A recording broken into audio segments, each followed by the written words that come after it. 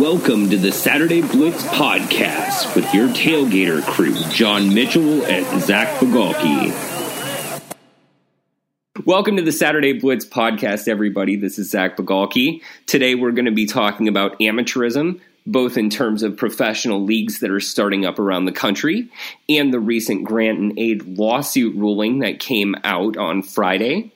We're going to be talking about Florida-Miami moving up in the schedule and how it affects both future scheduling, how this might set new precedent for other schools, and what it might mean for greater flexibility in the future. And then John and I are going to talk about the three worst losses we have ever endured as college football fans ourselves. Because first and foremost, while we are writers and while we are podcasters, we are fans of the game. So welcome today, John. It's great to be here talking football with you. How are you doing? Man, I'm doing well. I'm excited to be here, as always, talking college football with you. A lot of fun topics this week, and one maybe that's not so fun, but the best way to get over something, I guess, is to confront it head on. And some of those losses you just never actually get over, and we'll get into that more later. But they're some heartbreakers. They really are. So yeah, the first thing we're going to dive in today is looking at amateurism. And obviously, the most recent court ruling that came out on Friday from U.S. District Judge Claudia Wilken really highlighted the fact that while the grant and aid, lawsuit was a victory first and foremost for the players, it didn't do anything to strike down amateurism itself. And, also looking at that in the context of the Alliance of American Football and the upcoming XFL and even the Pacific Pro Football League that's also looking to start up soon, we see the confluence of a lot of different issues that really confront amateurism head on. John, especially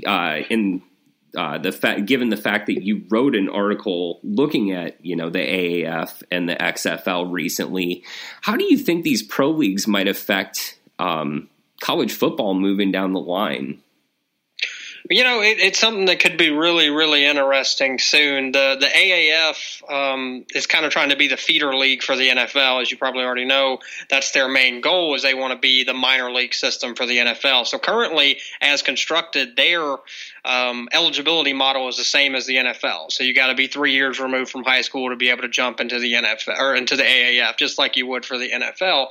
But the column that I wrote and really focused on what could happen with the AAF, or maybe even more specifically the XFL, when they come about again in 2020. What could happen if they decide to completely flip that? What if the AAF or the XFL decided to take kids 1 year removed from high school, right after their freshman year of college, or maybe just right out of high school? And the big thing there, and the big thing that's been talked about by a lot of people so far this offseason, is Trevor Lawrence, the Clemson quarterback who, is the wonder-kind quarterback for Clemson, first freshman quarterback to win a national championship since Jamel Holloway in the 80s for Oklahoma. He's got nothing left to prove at this level. I think he proved everything he's got to prove in college. Even if you just took the one game, if you just watched the national championship game and watched him eviscerate a Nick Saban defense, that's really all he had to prove, was right then and there. And I think he's currently the presumptive number one overall pick in 2021. And you're going to see teams in the NFL potentially even tanking for 2021 already because they want a piece of Trevor Lawrence. So what happens if the XFL, because Vince McMahon's already come out and said he's not going to have the XFL be constrained by the same eligibility model as the NFL. So what if they come out and their first big thing is they offer a big $1 million contract or something like that to Trevor Lawrence? And what if he decided to move, and then what would kind of be the domino effect from there? Yeah, well, and I think that's really a great thing to bring up. Don Yee, who's, Tom Brady's agent, but he's also looking at founding the Pacific Pro Football League. He's talked about also wanting to go at Trevor Lawrence. They're looking at eligibility requirements that would allow for that to happen as well. And so, the notion that players could be coming out earlier is it really ought to scare the pants right off of the NCAA. It ought to send their hair on edge and just have them absolutely freaked out, and justifiably so. obviously, with the court ruling as well recently, sort of, striking down a lot of what the NCAA does in terms of, artificially restricting what conferences and schools can, set as their own personal limits for grant and aid to players, and, what constitutes a stain against amateurism versus what is legitimate payments. The fact that they have the injunction against them now that doesn't even allow them to make these decisions, but now puts it in the hand of the individual conferences, we're really starting to see a lot of different things in play there that could go in a lot of different directions. But I think all of them really, turn back on the NCAA.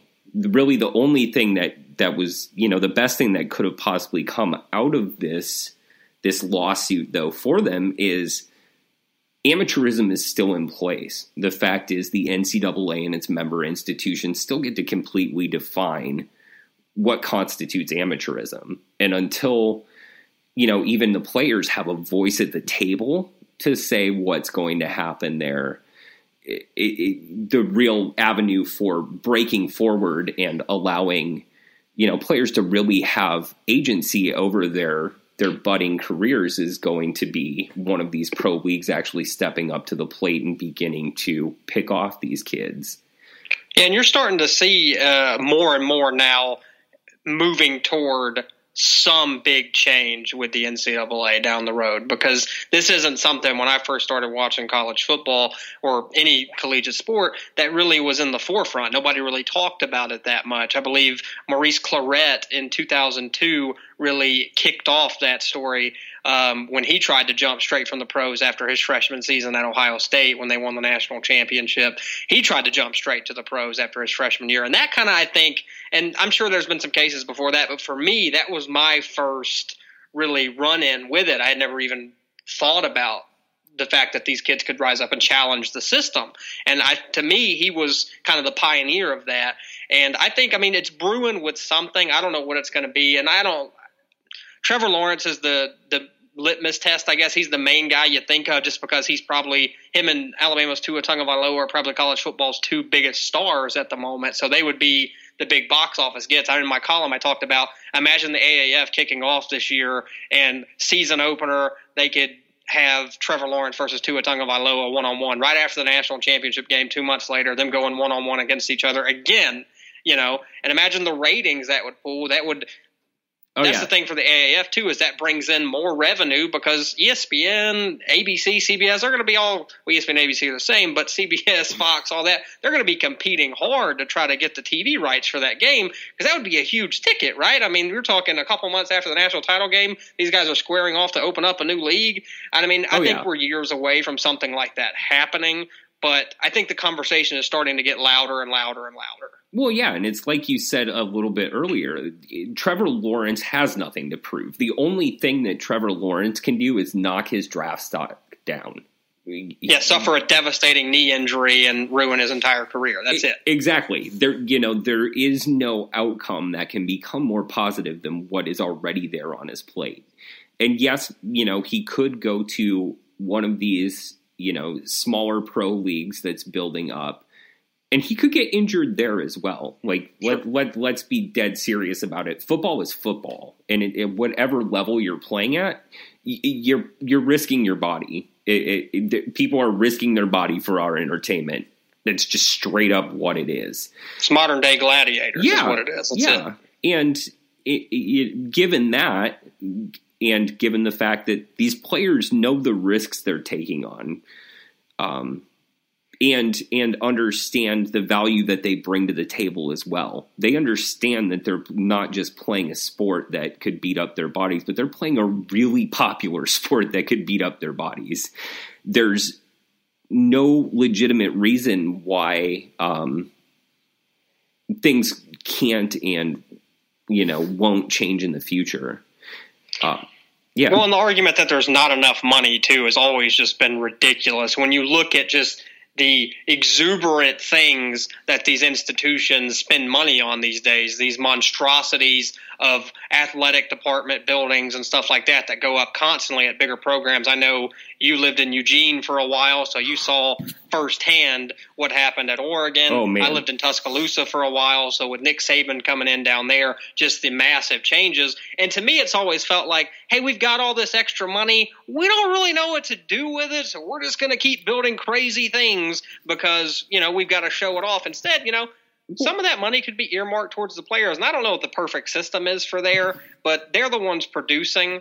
Obviously the brands make a big difference. People are going to watch Alabama football. People are going to watch Oregon football and stuff, regardless of who's wearing the jerseys and helmets and stuff like that. Yeah. But eventually something's got to give, and you got to figure that they're the ones producing the money.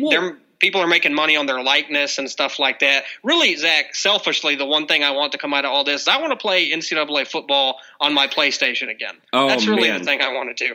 I do miss that dearly. I don't think I've had a video game console of any type since those games went out of publication. Like, honestly, I paid $80 for a PS4 copy. An Xbox 360 copy of NCAA 14 like a year and a half ago, just because I missed the game so much. And there's a subsection of the internet.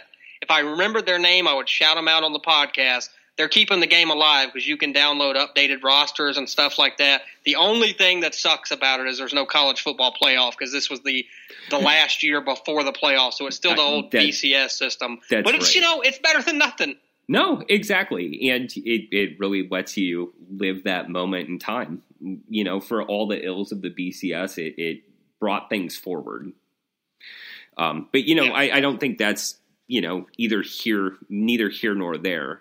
And I think, just to really kind of touch back to the point you just made, these schools aren't going to go out of operation if they start paying players. They're not going to go – coaches aren't going to leave their jobs if players start getting some money. Pro players don't lead to pro coaches leaving their jobs. So you're calling Dabo Swinney's bluff is what you're saying. Exactly. I'll find something else to do if we start paying players. You knew exactly what I was talking about for sure.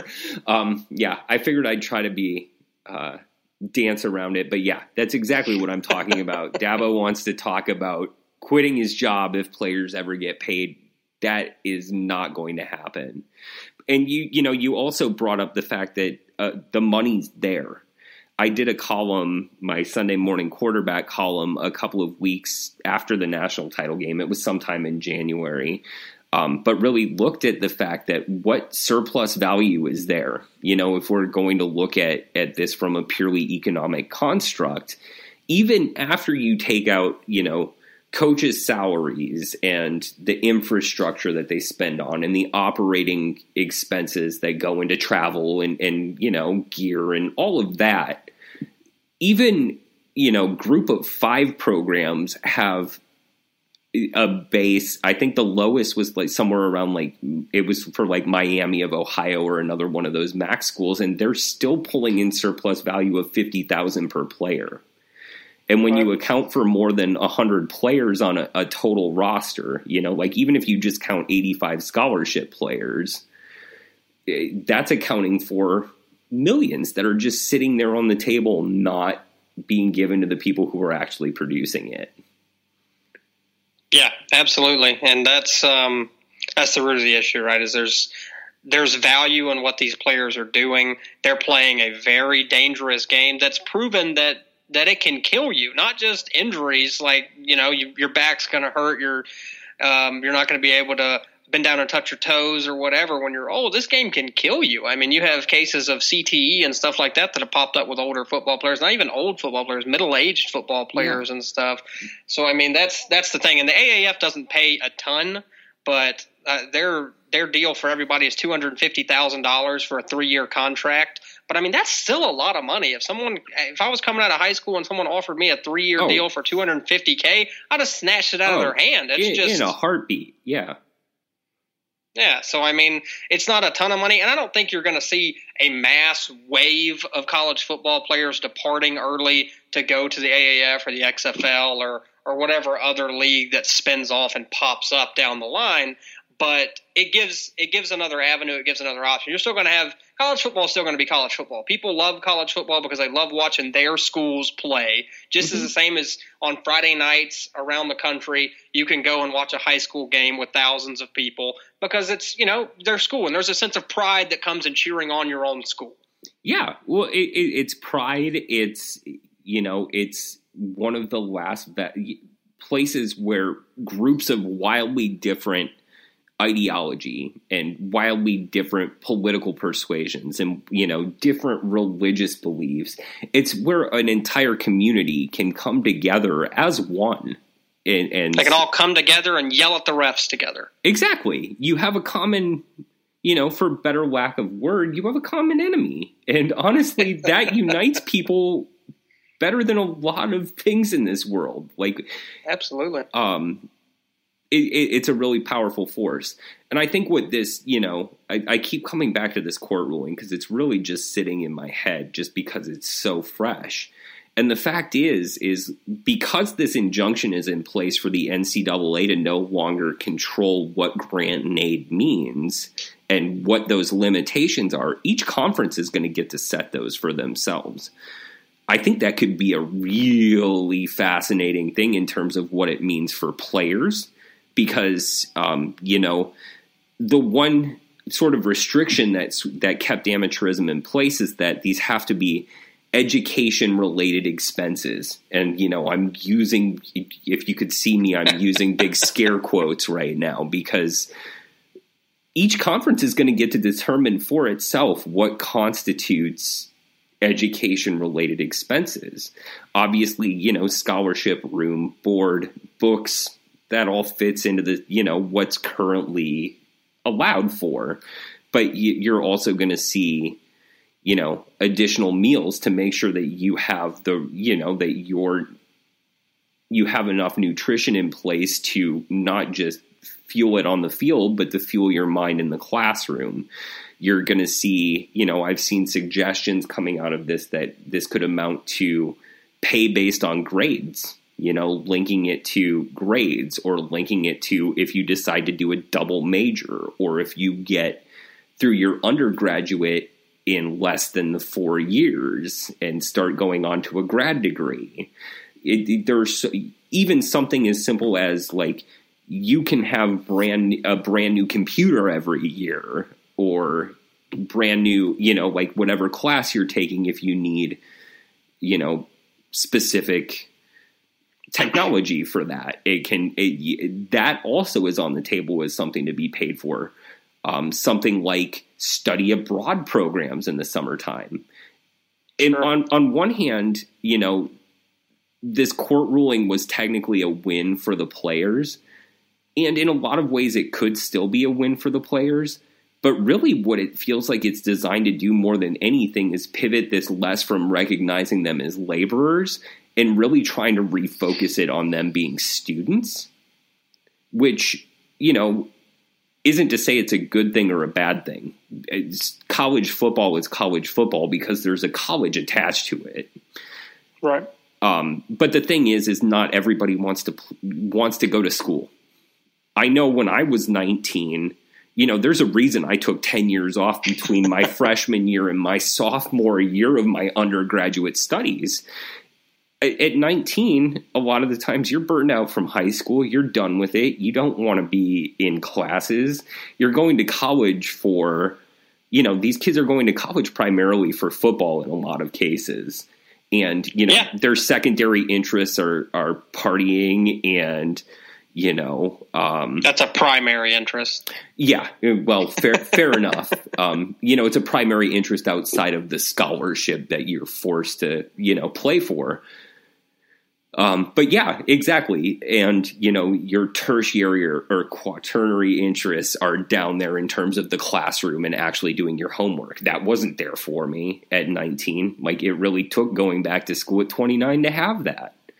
And so, maybe this also includes unlimited scholarship opportunities for coming back to school, like not necessarily recognizing that these kids are in a sport that requires you to be playing for 40 to 50 hours a week. It's a full-time job. Like we've discussed that before. Like playing college football is a full-time job. And I think you touched on something that was pretty interesting a second ago, is all the different stuff that ruling could mean. And these big-time college football coaches are going to try to bend it, work around it, and take full advantage of it to help with recruiting and everything like that. So those things are only going to keep going up and up because, a guy like Nick Saban's going to see that and be like, well, what if we did this? That's within the rules. That's how they ended up with so many analysts and stuff on the football staff that everyone always likes to comment on. And then the NCAA took away a couple years ago, they were bringing back former players to run scout team. Like they were Blake Sims and people like that were coming back to run scout team quarterback and stuff. And the NCAA did away with that. So these coaches, especially the big-time coaches, are going to look for every single competitive advantage they have, and maybe this is something that could be that, and I guess we'll find that out soon enough. Oh, yeah. I just think of, like, Eric Dickerson's gold Trans Am back in the day. I have a feeling that we're going to see, like, a new athletic housing is built, a little bit further away from campus, just so you can justify giving every one of these guys a new car. Sure. There's going to be bending of this, but they have to be a little bit further away from campus because they're celebrities. They get distracted when they're on campus. We don't want them being distracted, but they're not. That's the point of that. But no one not talks distracted about either. From their job, distracted from the coursework they need to get done. Sure. But that's the point of that too. Like you said, like they are celebrities. Like if you live in a college town and you see these guys walking around, I mean, they are as well known and more well known, honestly, than most professional football players, because there's a ton of people, specifically in states like Alabama where I live, there's no professional football team. I mean, there is now with the Birmingham Iron of the AAF, but there's no NFL team here. There's no professional sports franchise here. Yeah. So people who play at Alabama, I mean, those guys, when they're in school, it's like those are the biggest celebrities really in the state. They're the most well-known people in the entire state. Yep. And there's value in that. Yeah, no. And, I look back on my 2 years as a teaching assistant in Eugene while I was finishing out my master's degree there. And I definitely taught classes. I taught discussion sections with football players from the team. I'm not going to name names here because that wasn't the nature of the job. But it's really interesting to see them trying to get on as just, to be honest, like seeing them in that environment humanizes them. These are kids. They're 19, 20-year-olds who were just as confused about what they really want to be doing with their life as I was at 19, 20 years old. And recognizing that and, but not patronizing it, I think is the other part of it. Because you can say, well, they're 19, 20 years old. They ought to be doing this for the thrill of it or the pleasure of it. I wrote for the campus newspaper when I first came back to school. I was still at Portland State then, so I was writing about FCS football, which is obviously a completely different beast. Those kids are on oftentimes partial scholarships, and it was very much a different environment than you would see in Oregon. They're not building up huge facilities at that level, and you don't have giant coaching staffs, and they were actually approachable, and I didn't have to go through the information director to get to them. You could just catch them walking off the field. That said, I did that job because I loved it, because I love writing, because I was interested in possibly pursuing long-term avenues in journalism and print journalism specifically. I got paid for it, though. Like, this wasn't something where I was doing it for the love of it. And the fact that I got paid for, my 600 words per column didn't delegitimize that effort. It wasn't like the faculty representative for the newspaper saw it as less than because we got some money for doing work. As as Dabo wants to say would be the case. And to be fair, let's not just single out Dabo. It's pretty much every college Okay, not everyone either, but the majority, I would say, are probably fall somewhere on that side of the spectrum. And sure, frankly, that's bull.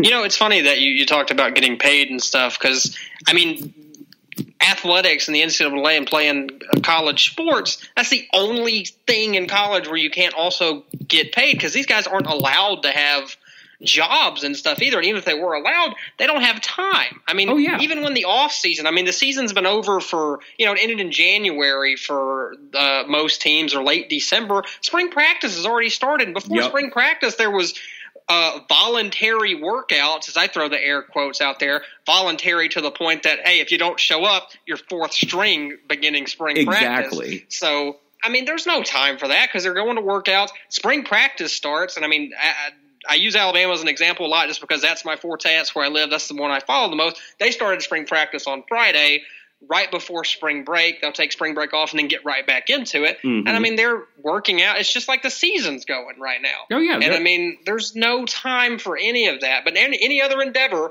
even writing about these players who, if they weren't doing what they're doing, we wouldn't have jobs to make money off of them.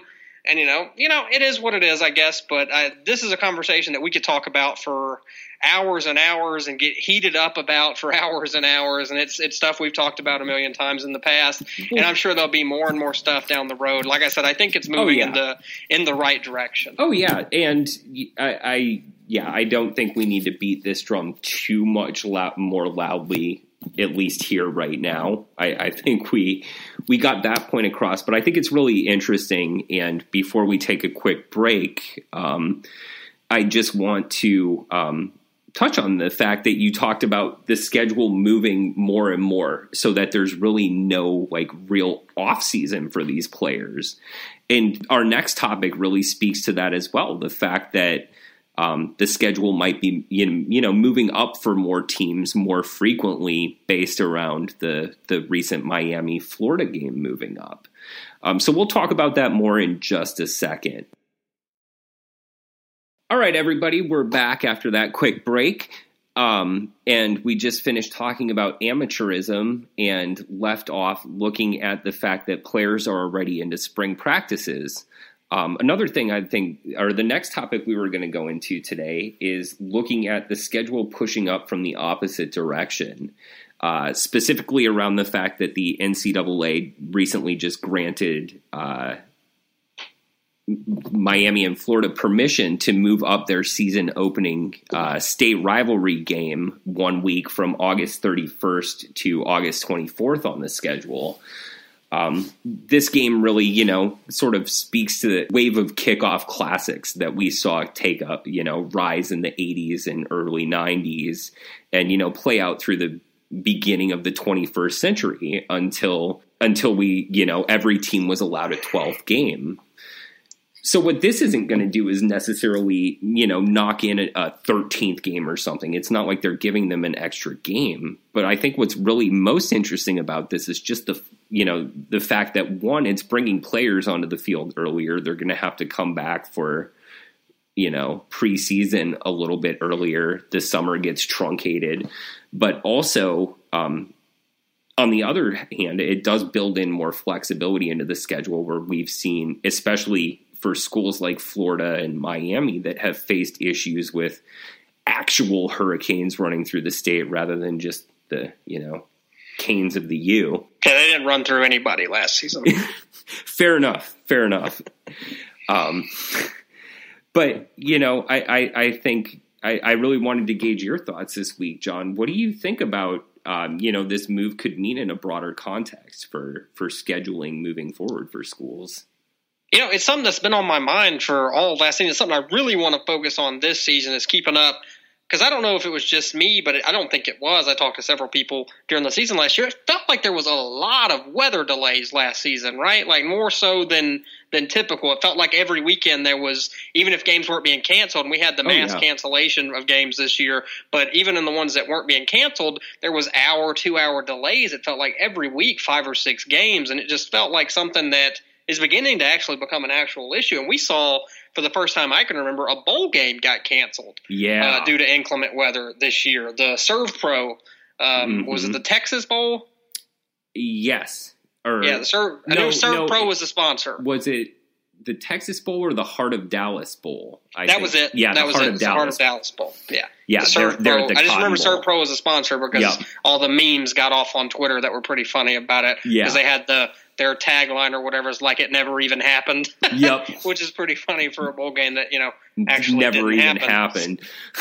So, no, the interesting thing, and like you were talking about adding flexibility into the schedule is, and we're not going to get too deep into climate change and stuff like that, but it is a concern because there's a rise in these superstorms and hurricanes and tornadic weather and everything like that keeps getting worse and worse every year. So, if you move the schedule up a week to the next to last week of August, I guess now, at least for Florida and Miami and a few other games, you get more flexibility in the schedule because there's a double bye week. And more so than that, just there being flexibility because now if there's a cancellation, it's easier to reschedule. That's also a good player safety thing, right? Because there's an extra week off during the season for players to nurse all these nagging injuries. And that's another, whole nother – we already hit on a lot of that with the amateurism talk with the injuries and stuff. But, all these nagging injuries and stuff gives them another week to heal. And I think for a player safety thing, it could be really good.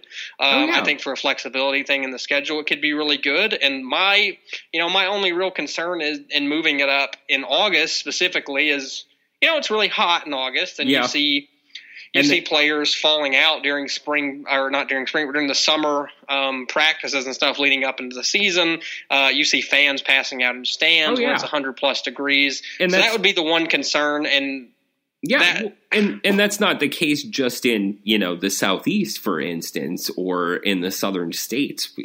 Games were miserable at Autzen those first weeks of the year oftentimes. There were – part of the reason they schedule that FCS, paycheck game is not just because, you need a warm-up game for the team, but the fact is, fans are going to be leaving. Like, fans just aren't going to sit there in the heat. And so you give them the thrill of getting to watch a quick blowout. By halftime, they're back in their cars, and a lot of them are beginning to leave the stadium. And that's going to happen, so you might as well not schedule your best games in those weeks. I think that's another thing with the kickoff classics, too, and that's a big selling point for places like Atlanta and Dallas that have the dome stadiums for the opening week is, you get in there and you got the temperature-controlled 70 degrees or whatever it is inside those stadiums. So that's another selling point for those kind of stadiums, too. Yeah, and I could see a proliferation of that even in, that's often been traditionally the held in those southern cities. But the fact is you've got just as many domes in northern cities, seeing it in a Minneapolis or a Detroit, some of those places could start to see more of these games come up as well. And I think that would be a good thing. One, just to sort of renationalize the sport. The fact that a lot of these games get played in the South is, it really drives the fact that, demographically, this has been more of a Southern sport and is increasingly becoming so just with the shift in demographics to the Sun Belt states and, the growth of population in those cities and the fact that so many of your blue chip players are coming from those areas as well. But at the same time, I think really just reiterating that nationwide love of the sport, I think as somebody who was born in Wisconsin and still has family back there, it was a really unique thing to see, for instance, LSU and Wisconsin play at Lambeau Field. Like, that's something that college football could really embrace more. And, especially if we're worried about temperature, like even moving it to some of these more northern states where, even though it's still hot, it might be 10 degrees lower in temperature than in a Tuscaloosa. So. Yeah, it's maybe not as humid and stuff like that, so you can barely breathe outside. By the way, quick aside, I didn't know what humidity was until I flew to Seattle, Washington, when I was in high school from Atlanta. I didn't really realize that I always lived in humidity. I'd never really been outside of the South, so I didn't really realize what it was until I flew back in from Seattle to Atlanta and could not breathe when I stepped off the plane. Literally was gasping for air. So humidity sucks. I just want to put that out there. Yeah, I think the first time I really encountered that was when I went to Oklahoma City for a national debate tournament in high school, and got showered, got dressed up in a suit for the day, and within 5 minutes, I felt like I needed to take another shower. Right. That's something that I would have never encountered during my childhood in Wyoming, living up at 7,000 feet in the mountains. You don't deal with humidity like that at all. So I totally get what you're talking about there. It is something real to consider in terms of, we're talking about player safety on one side. And I think oftentimes, looking at something that could be really beneficial, at least in some ways from a player safety standpoint, can backfire and be less beneficial in other ways. There's not a perfect solution out there for sure when it comes to that, but there's got to be something. I think you got to do something. I think the double bye week is the biggest thing for that because of the schedule flexibility and because of player safety and giving them the extra week off during the season. I think it's something, Florida and Miami might be looked back on as the kind of the pioneers of the schedule movement down the line. And I know they were doing it because it gives them the headline game of the opening weekend of college football, whereas they wouldn't have been the absolute headline game. And speaking of, it's great seeing Miami and Florida play again, by the way, because they should play every year. When I was a kid, that was one of my favorite games to watch every year. And maybe this isn't Steve Spurrier Florida anymore, although Dan Mullen's got the ball rolling well there. And this isn't late 90s, early 2000s Miami either. But those are, traditional rivals that you think of when you think of college football. So it'll be a lot of fun to see them lock horns on the gridiron again. Yeah, the fact that it's been 6 years since they played is really kind of astounding. It really is. I mean, it's one of those things where it's not even realignment that knocked it out. I mean, we had enough, great rivalry games die, with realignment, Texas A&M, that rivalry dying out completely. I think about the border war between Kansas and Missouri. Games like that are part of what make college football great. And I agree with you that this Miami-Florida game, it's ridiculous that it hasn't been played since 2013. So, I think it's really wonderful that it is getting that headline position that it deserves. And I think, like we've said already, it also has the power to make wider changes within college football. It's something too, Zach, that a lot of people don't want to see the playoff expanded further than it already is. But if you do expand the playoff, you get more of these games because a lot of scheduling stuff happens because teams are afraid to take on too many tough games during the season because one loss can completely ruin your year in college football. And I mean, usually you can withstand one loss if you're in a tough conference and you're deemed to have played a tough schedule. But if you move it to 8, 16 teams, you'll get to see a lot of these games during the regular season because there's no benefit in not. You'd want to test yourself heading into this playoff gauntlet at the end of the season. So there'd be no reason to play a bunch of, FCS schools and stuff like that during the year. You'd have more incentive to play more Power 5 games and stuff for the bigger schools. You'd get more Florida Miamis. You'd get more Texas A&Ms. So I haven't always been the biggest proponent of that, but in terms of stuff for the fans and getting to see the best product on the field every Saturday, that's something that's really rarely talked about. Yeah, and you mentioned having fewer of those FCS games, the cupcake games or the paycheck games, whatever you want to call them. On one hand, as somebody who likes smaller schools and getting to see them play the big guys, and the fact is, they need those paychecks. They're paycheck games for a reason to keep their entire departments afloat. So I don't necessarily want to see those go completely away. But I totally get what you're talking about in terms of really these sorts of marquee matchups. They fuel college football. They are the glue that keeps it together. And especially with these games that are, interconference games, they're not just, conference rivalries, but we get these really big, state rivalries or, border rivalries. They have an impact, and that's what really allows fanaticism to thrive. I'd love to see more of those. And I think, we were talking about the player safety thing. I think sort of a good compromise solution might be, the flexibility for, maybe it's Southern teams playing more games, that second week of December, or, Heisman week, when, normally it's just Army Navy getting their sole place on the schedule.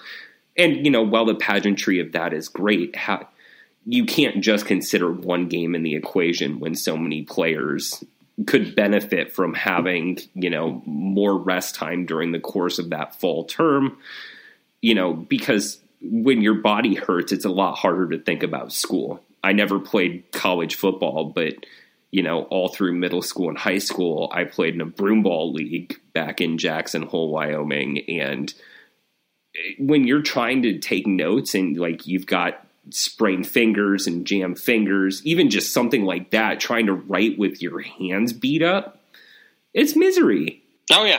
Yeah, absolutely. And neither of us had the makings of varsity athletes, stealing a line from Junior on The Sopranos, but we have the makings of people who are good at talking about that kind of stuff, I reckon. So, but yeah, I think that's really it with that. And I think you jumped into, we were starting to talk about the fan aspect of college football, and I think that'd be a good way to kind of springboard into our next topic after another quick break. All right, and we're back, and now we're going to talk about something that's probably going to be tough for both of us to talk about, and be tough for any fan to talk about. I was talking to Zach the other day about this, potentially talking about this on the podcast, because I was watching a Netflix documentary series called Losers, which is all about some famous losses in sports, a lot of individual sports, not necessarily football. I've only watched the first 4 episodes, but it's been really, really good, and kind of how these players have dealt with losing, because you always see the good side of sports is the celebrations, the confetti falling on the heads of players who were crying tears of joy for having accomplished and climbed the summit of their sport. On the other end of that, though, is the people who were having the confetti fall on their heads and they're crying tears of sadness because their heart just got ripped out of their chest. Boy. So obviously that's tough for the players, but as fans, it's really, really tough too. And I think if you talk to any fan, there's going to be a loss or losses that really sticks out in your mind. And as much as it sucks, it's important, because without feeling the agony of defeat, victory wouldn't taste as sweet, right? Oh, yeah. I definitely live by that old wide world of sports line, especially as somebody who grew up in the snow. Seeing the ski jumper fall off the ramp really resonated with me. And I just like any other fan, I certainly have those moments that, oh God, I hate to say it, but 20 plus years later, they're still stinging for me. And I think that's true of all fans. I think that's why this was a topic that we both thought, well, it's going to be a little bit cathartic, hopefully, and it's going to be a little bit painful. Definitely. Call it a necessary purging. We get it out there. We get that pain out there. We're going to use this as the first Saturday Blitz therapy session. Exactly. I think that's a good way to put it. So, yeah, after John brought this up for me, he, said, start thinking about your worst losses. And it's funny. He said, I bet you can, guess what mine was. And immediately the first thing that popped to mind for me, knowing John, is the Alabama-Auburn Kick 6 Iron Bowl. That was, I know, one that really hurt for him. How'd that hit you, John? Well, it still hits because you literally can't watch a highlight package or anything, a lead in to a football broadcast or anything, without getting to see Chris Davis running 100 yards down the sideline to win the most improbable freaking Iron Bowl I've ever seen in my entire life. So to kind of take you inside my psyche, I guess, on that, I was at my uncle's house, typically when I'm in town, and I live relatively close to him now, but I used to live, like I said, in Tuscaloosa, so he lives far away from Tuscaloosa, doesn't matter. Close to where I live now, And we'll go up there and we'll watch football on Saturday with him. He's a huge Alabama fan, has been forever. I'm a member of the secret Red Elephant Club that controls everything according to LSU truthers out there. We go up there and we're watching the game. And I mean, a lot of people don't remember a lot about this Iron Bowl except the ending, but this is the era of Alabama where they felt invincible. And I mean, it's stupid to say that now because everybody thinks they're always invincible. But this is Alabama 2013 coming off back-to-back national championships. Yep. They literally had not lost a game of consequence since 2010 because they rebounded in 11 from losing to LSU, getting the rematch and throttling them in the national championship game. Lost to Texas A&M in 2012. Ended up still getting into the title game and beating Notre Dame. So this was the first game of consequence that really knocked them out of the SEC championship, national championship race in 3 years. You know, it had been that long since they had lost a game of consequence, and it didn't feel like they would ever lose again. Yeah. And that's kind of the feeling I had going into that game. And, you know, it should have been in my mind that something weird was going to happen because that Auburn team felt blessed from above. In 2 weeks prior, 2 weeks prior to that game, if everybody remembers, they hit a Hail Mary on 4th and 19 or something to beat Georgia to even make that game consequence. If that doesn't happen, the Iron Bowl doesn't matter that year because Alabama would have already clinched the SEC West. A loss to Auburn probably doesn't knock them out of the race because that Auburn team ended up making it to the national championship. So if Alabama goes and beats Missouri just like Auburn does, they probably play Florida State at the Rose Bowl for the title that year too. Exactly. So we're watching, and there's nothing good that ever happens when Alabama trots a field goal kicker onto the field, particularly in a clutch situation. Just looking at the national title game from 2017 against Georgia, if Tua Tagovailoa doesn't throw that miraculous touchdown pass, everybody would be remembering the fact that Andy Papanastis missed a 36-yard field goal by about 36 yards. Yeah. So that was ugly. That's the kind of stuff. But I think this was the game that really brought that to the forefront. It's hard to blame the kicker in this situation because it was a 57-yard attempt. Yeah. And backtracking just a little bit on that, they had put 1 second back on the clock. The play before that, I don't know if you remember. I don't remember the player. I think maybe it was T.J. Yeldon had caught a pass and was going out of bounds. And initially the clock had expired and we're heading to overtime. But they reviewed it. Right. Looked like there was a second left, brought it back out. So Adam Griffith comes back out onto the field to attempt a 57-yard field goal. Auburn's got a player back. That's not even resonating with me. I'm thinking worst case scenario, well, obviously he's going to miss the field goal. We're going to go to overtime. And the way that this game is gone here at the end, we're probably going to lose and it's going to suck really bad. Yeah. Boy, was I ignorant to how bad it would suck. Because then Griffith boots it up. It's woefully short. Alabama's got, I believe, 7 linemen on the field. No one that was anywhere close to as fast as Chris Davis, who runs down the sideline all the way for 100 and whatever yards to win the game. I think it was 106 yards, It was the most numbing feeling I've ever had. There were 7 people at my uncle's house watching this game or so. None of us said a word. None of us said a word. We just sat there staring at the screen. I'm sitting there looking in my mind, thinking, okay, well, he stepped out of bounds on the sideline. Obviously, he stepped out of bounds. There has to be something. No way he tiptoed the sideline, right? Well, obviously, you see the replay. He didn't step out of bounds. It was completely legitimate, and literally none of us spoke. We just all went our separate ways and went back home. I don't know if I talked to anybody the rest of the day. I'm pretty sure I turned off social media, didn't log on to Facebook, Twitter, or anything like that, and just went home and probably went to bed. Maybe had a spirit or two to kind of null it, but that's easily number one for me. And I had an idea for Zach's number one now that I can actually stop talking about the kick six and maybe never talk about it again. And I was actually incorrect. So I had guessed one that I'm sure he'll probably talk about. I'm guessing it's in his top 3. But he had an interesting number one that I'd be fascinated to actually hear about. Yeah. So for me, it really goes back to the genesis of loving college football. And I think for most of us that really falls – preteens, early teens. So for me, I went over the moon over this sport when I was 13. It was 1996, And, I grew up in Wyoming, moved there when I was 5. Like you were saying about Alabama, pretty much the only game in town is Wyoming Cowboys football or Wyoming Cowboys basketball, depending on what time of year it is. So I became a Wyoming Cowboys fan.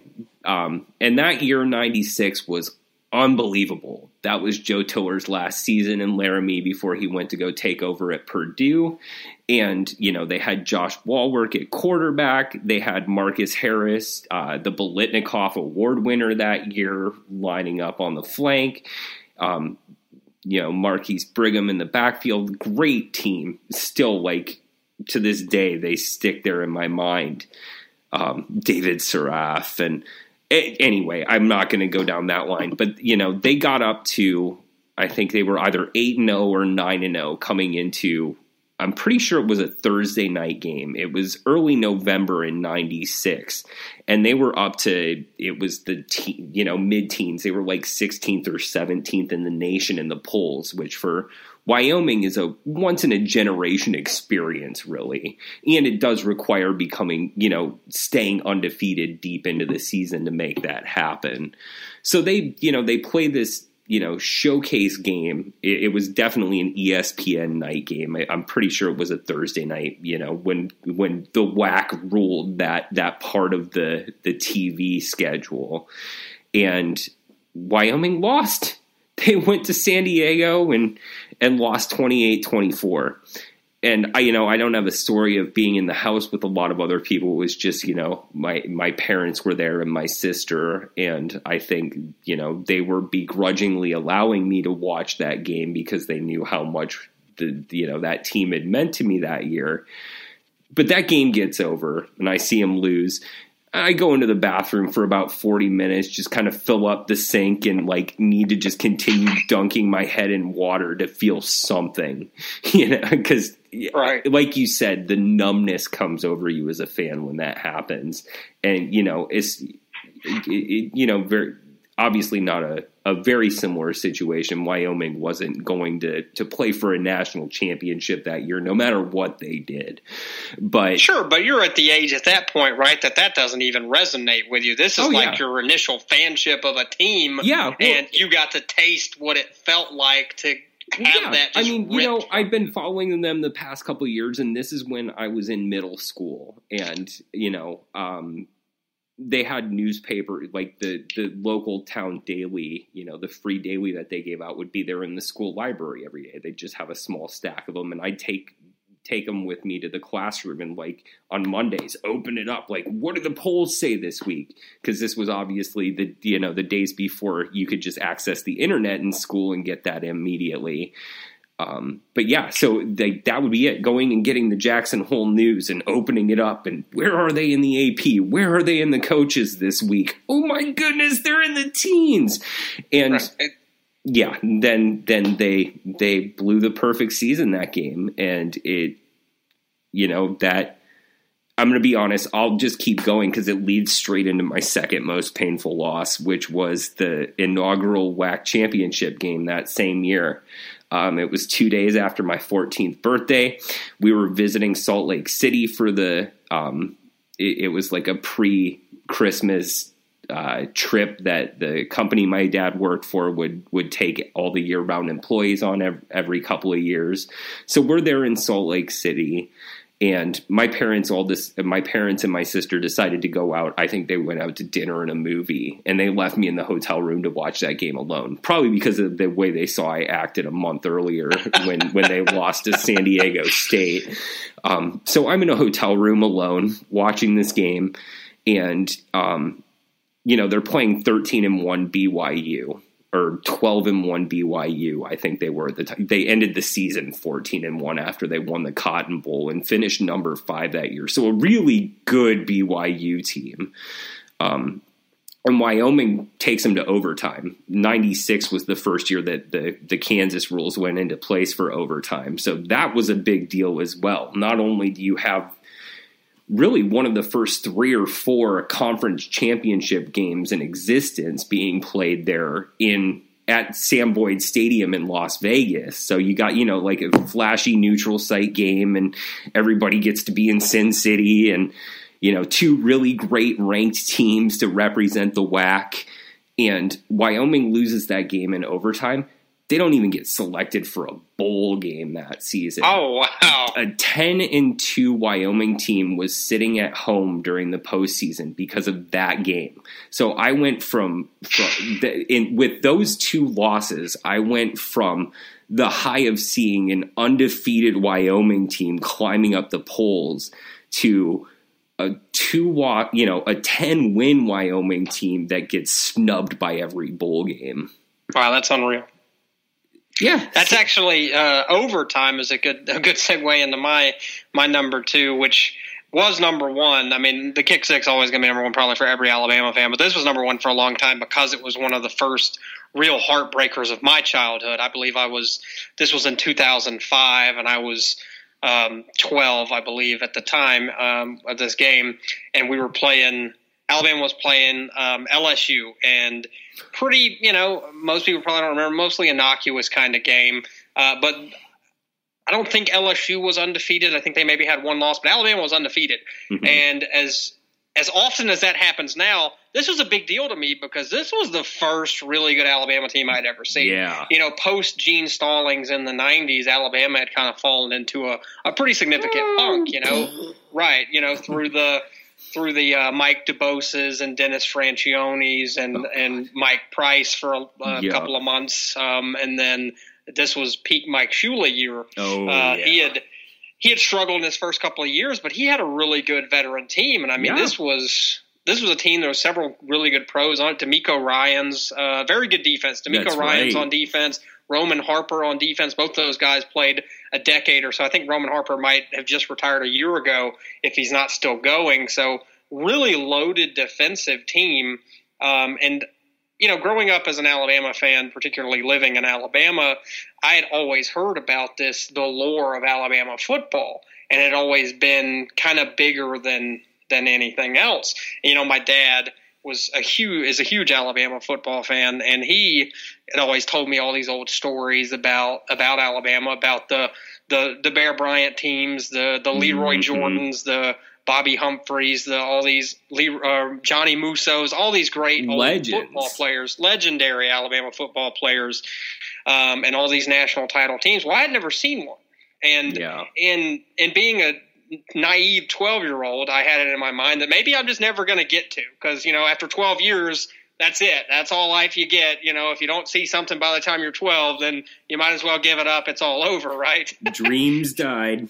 So Alabama, I believe, is 9-0 coming into this game. I mean, it's been an excellent season, but it had started to kind of get away from them after. I don't know if you remember Tyrone Prothro, who was just a dynamic football player, and he was a huge hero of mine as a kid because he grew up in pretty close to my hometown. I had seen him play high school football against my older brother, something my older brother doesn't like to speak about because he also didn't have the makings of a varsity athlete, and obviously Tyrone Prothro did. Yeah. So, but Prothro had gotten hurt earlier that season, and one of the greatest games I'd ever seen as a child when Alabama throttled Florida 31-3, kind of showing that they were a really good team that year. Nobody really expected it. Yeah. I believe that was Urban Meyer's first year at Florida too, in 2005.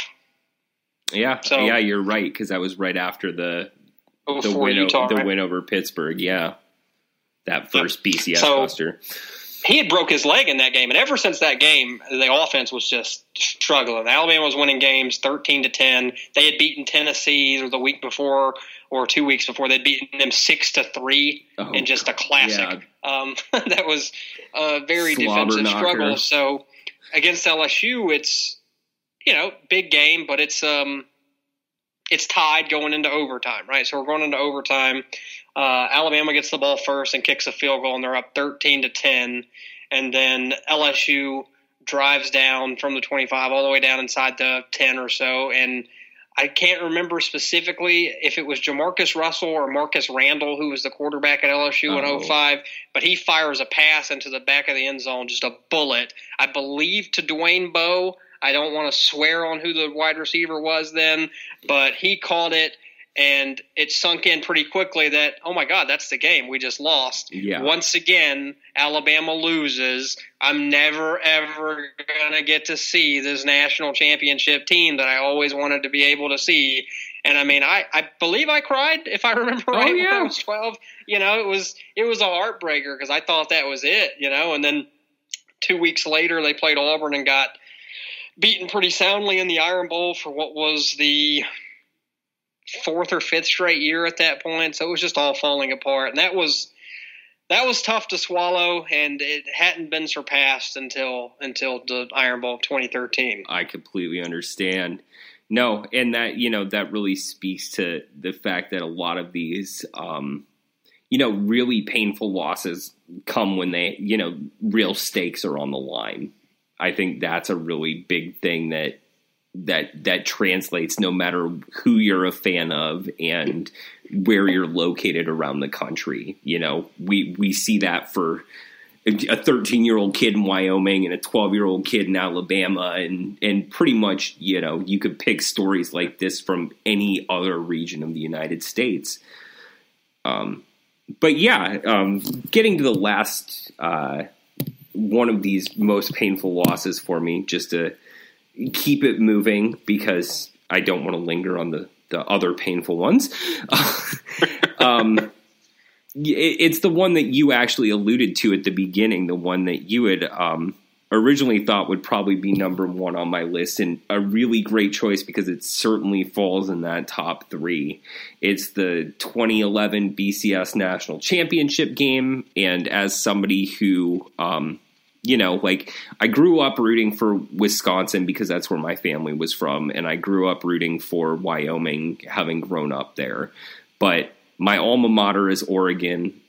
Before I even went to school there, I spent 6 years working on that campus. And the Ducks, you know, they're at this point my team. They're my team. And so watching Oregon, you know, little Oregon, Nouveau Riche, Oregon, go to the BCS National Championship game, total mind blower. It would have never dreamed of that happening when I first moved to Eugene in 2006. You know, that year was the year that Gary Croton was the offensive coordinator for the last year. You know, Dennis Dixon was a nobody. And then the next year, that second year I'm living in Eugene, Chip Kelly comes on board. Dennis Dixon becomes, let's face it, Dennis Dixon was absolute awesome star power that season. He was on fire. And then, you know, out goes his knee, and the next thing you know, Oregon is going from playing for a national championship to playing in the Sun Bowl and watching, you know, Cody Kemp throw the ball and Justin Roper throw the ball. So, on good old El Paso, Texas. Who doesn't want to go there for their bowl game?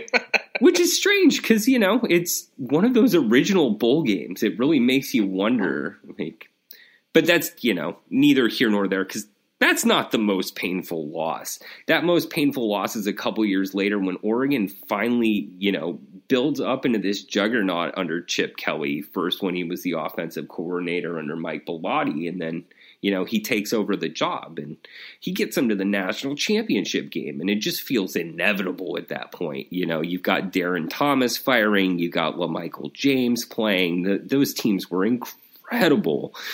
They actually had a defense that was, you know, in Pac-12 terms was worth a damn.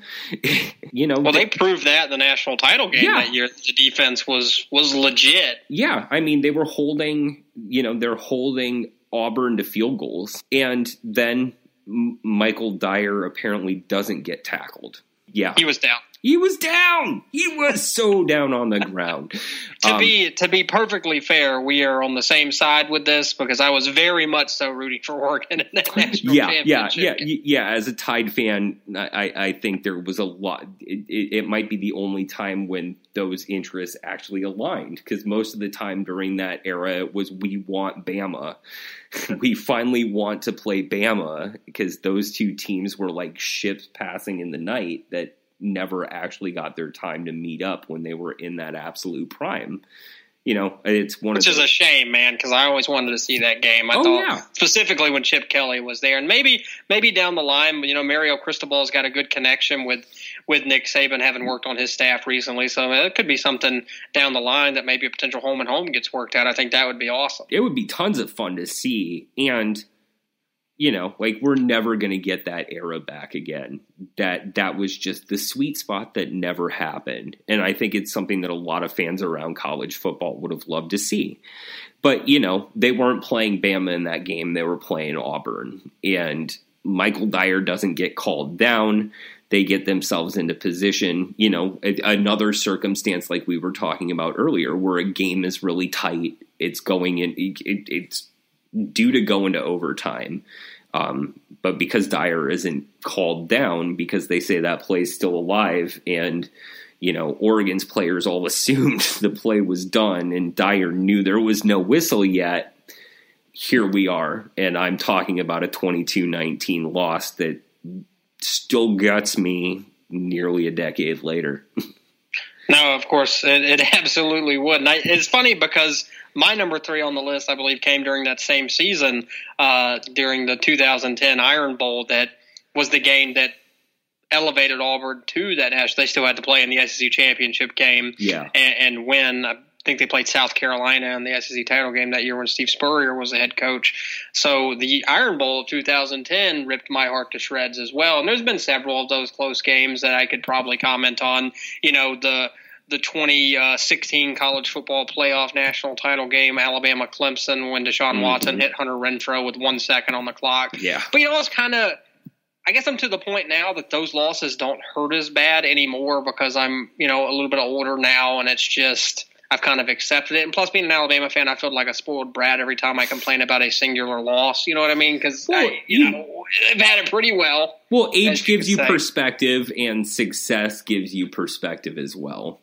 Sure. You understand that the highest highs don't really play out without having some of those lows at least. It's funny because a former tailgater colleague of ours, Matt Strobel, however you pronounce his last name. Sorry, Matt, if you're listening.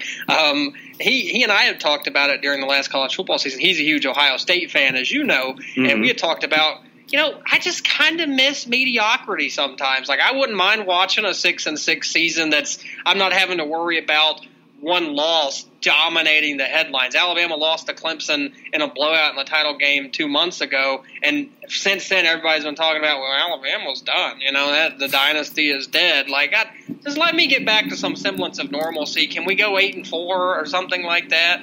I've long said that when Saban retires, I hope we hire Lane Kiffin, just because it would be fun, and we'd probably lose a few games every year, but at least we'd have fun doing it. But anyway, that was apropos of really nothing. So my number 3 was the 2010 Iron Bowl as Alabama jumps out. They'd already lost 2 games that year. They weren't in the national title hunt. They weren't in the SEC championship hunt. Auburn had already clinched the West. They were undefeated. Another touched by angels, charmed Auburn season, by the way. It just seemed like every bounce was going to go their way, and that continued in Glendale for the national title game that year against Oregon. Alabama jumps out, I believe, 24-0 in that game. I mean, we just came out. Alabama was demonstrably the better team at the beginning of that game. Julio Jones had a 70-plus yard touchdown where Auburn's DBs just fell asleep and didn't cover arguably the best receiver in college football as he ran down the field. And, I mean, Alabama was just all over Auburn. Cam Newton can't get anything done. We're just rolling. And then it all just kind of started to unravel. At one point, Mark Ingram's running down the sideline for what looks like a touchdown. He gets hit from behind. The ball hits the sideline, rolls perfectly for about 15 yards out of the back of the end zone. You think at any moment it's going to roll out of bounds and be Alabama's ball, out of the back end zone for a touchback. Trent Richardson drops a wide-open touchdown right before halftime, leads to a field goal, and it just all came apart. And you could. The worst thing about those kind of losses is when you can see them coming. And it was 27-14. Auburn scores again. It's 27-21. I'm thinking, oh my God, we're going to lose by 1. Like, this is what's about to happen. We're about to lose by a single freaking point. And then Cam leads another great drive. And credit to him, he was still is a great football player. Was a spectacular college football player. And that was one of the better individual seasons I've ever seen. As much as it pains me to have to say it, it absolutely was. And that was kind of his crowning achievement that year, was that come from behind. They're down 24-0, looks like they're going down. And, they might have still ended up in the title game, or they still probably would have won the SEC, but he throws that touchdown. Greg McElroy gets hurt, so young, little-known redshirt freshman A.J. McCarron comes in at the end of the game, can't complete a pass. He ended up doing pretty okay for himself, though. But that was tough to swallow as well. I don't know about you, but I'm pretty much done lingering over these losses for the week. This would be something, though, for everybody listening. Would love to hear your story about it. So each of us are good to interact with on Twitter. I'm at JLMitchell93, and Zach, yours is? You can catch me at ZBagalki on Twitter. Talk to either of us about it. Would love to hear yours. I know you got great stories. I mean, I learned something new. Zach was able to guess my number one because it's so nationally relevant, but his was a fascinating story I'd never heard. So I love hearing stuff like that because it's the deep fan in all of us, and those losses, just like we said before, just linger and linger, and you never really get over them. You really don't. Awesome. Well, everybody, we'll be back again next Wednesday for another Saturday Blitz podcast. Until then, I'm Zach Bagalki, and I was here with John Mitchell today. We'll be talking to you again soon. Have a great day.